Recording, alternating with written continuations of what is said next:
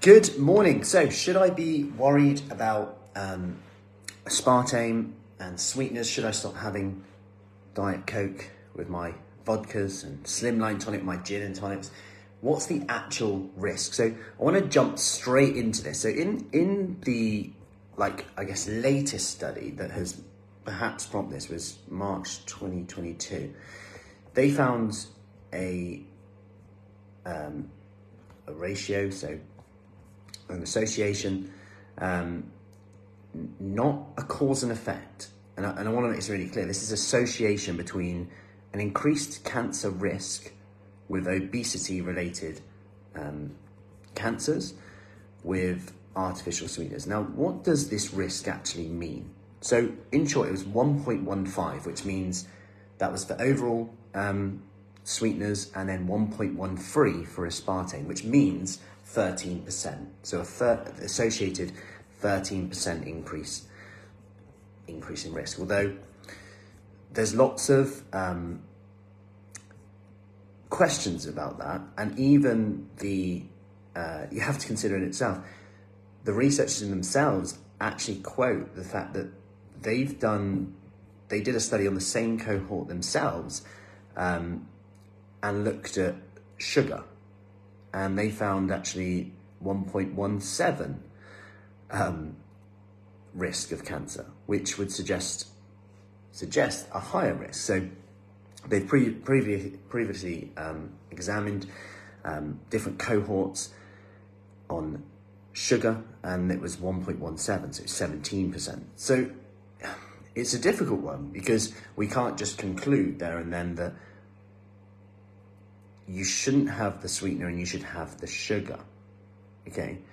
Because quite a lot of people, and it's important to take a step back, that no one's saying artificial sweeteners are necessarily directly healthy here, but also if someone then goes to straight sugar, and that increases their risk of obesity and the obesity-related diseases, then is that a positive thing? I'm not so sure. And it's important to really interpret this data as it should be, rather than the headline. So if we consider what possibly carcinogenic means, and this is kind of what's come out of this with World Health Organization saying that they may classify it as possibly carcinogenic. And without sounding a bit basic about this, anything can be possibly carcinogenic. When you look at the definition from the IARC, so they say the agent or mixture is possibly carcinogenic to humans. The exposure circumstance entails exposures that are possibly carcinogenic to humans. So it's used for mixtures, agents, or exposure circumstances for which there is limited evidence of carcinogenicity in humans and less than sufficient evidence in experimental animals.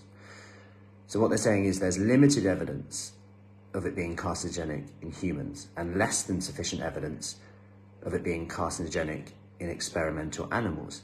We already know from the animal data that you'd need to have a hell of a lot, which is similar to water, right? You can die from having too much water. So when you consider this, we sometimes need to take a step back and actually think, okay, what's the alternative here? Is it actually is it going to cause cancer? Well, they haven't actually said this at all. They're potentially putting it in the possible carcinogen list, alongside things like pickled vegetables, alongside things like aloe vera, alongside things like mobile phone usage. And one thing that we need to take a step back on sometimes is think about the bigger picture here. I did a post yesterday about, and in this as well, and just said, I need to stop having Diet Coke with my vodka. And, sitting here thinking, well, vodka is a group 1, the highest carcinogen, alcohol, the highest carcinogen, up there with radiation, asbestos, yet this doesn't get a lot of attention. And it's similar with things like obesity. And I think it's important to take a step back with that and think, okay, what's actually the biggest risk to me right now? What decisions am I making? Because it is a case of moderation sometimes. When you look at the association, how weak it is, and when you look at how many studies have also, and good studies have shown that sweeteners can help people lose weight. So a study where they actually did a comparison. So this is based on epidemiology studies where you look at like food recall. So loads of people, population data, they do food diaries to tell people what they ate yesterday.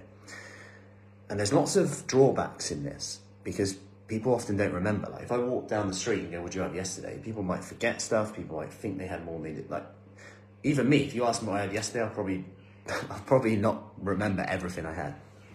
I might forget something.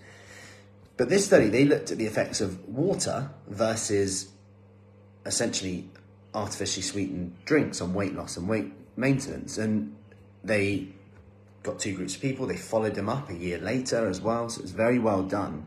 It wasn't just like, let's just look at association between people who ate this and people who ate that based on 24-hour recall. This is follow-up. They were given programs, they were given treatments to help with the weight loss side of things as well, both given the same, and then they compared water to artificial drinks.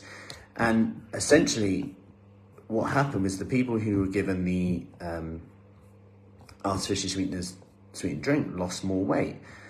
And I'm not saying they're like necessary or good here, but it's important to discuss this, that actually if someone's losing body fat, having them, even despite the concern right now, is the loss of body fat reducing their risk of cancers and other diseases more so than the potential increased risk of cancer from a sweetener? And that's the question to consider, because we don't even know if there is a risk, and what else is there a risk? You could walk outside, sunlight exposure, you could go all day, like aloe vera, certain vegetables, pickled vegetables. So I wanted to bring a bit of perspective onto this. And I'm not saying they're healthy, but I'm also not saying they're unhealthy.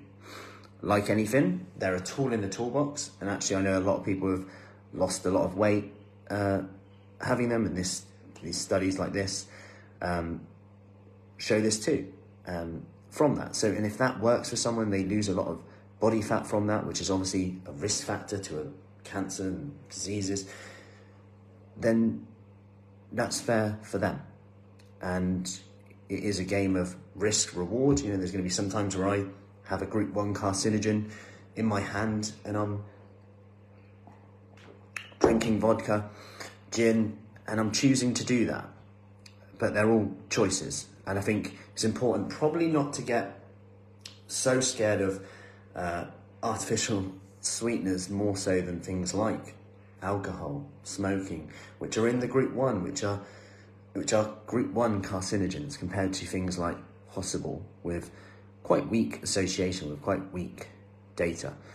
But then again, it's not necessary to have it either. And if you can have water, great, but we're not all perfect, right? And if switching to the odd diet drink helps you stick to your weight loss goal and you drop a couple of stone, 5% of your body weight, in fact we say it in here, if you lose 5% of your body weight, you reduce your risk of cholesterol, heart disease, stroke, diabetes, might improve your sleep, energy levels. And remember, staying up late to watch Love Island might be more of a risk factor than that diet drink. Anyway, I hope that helps and gives you some perspective on this, and actually a hopefully not too in-depth that have gone over your head, look at actually what the data actually means.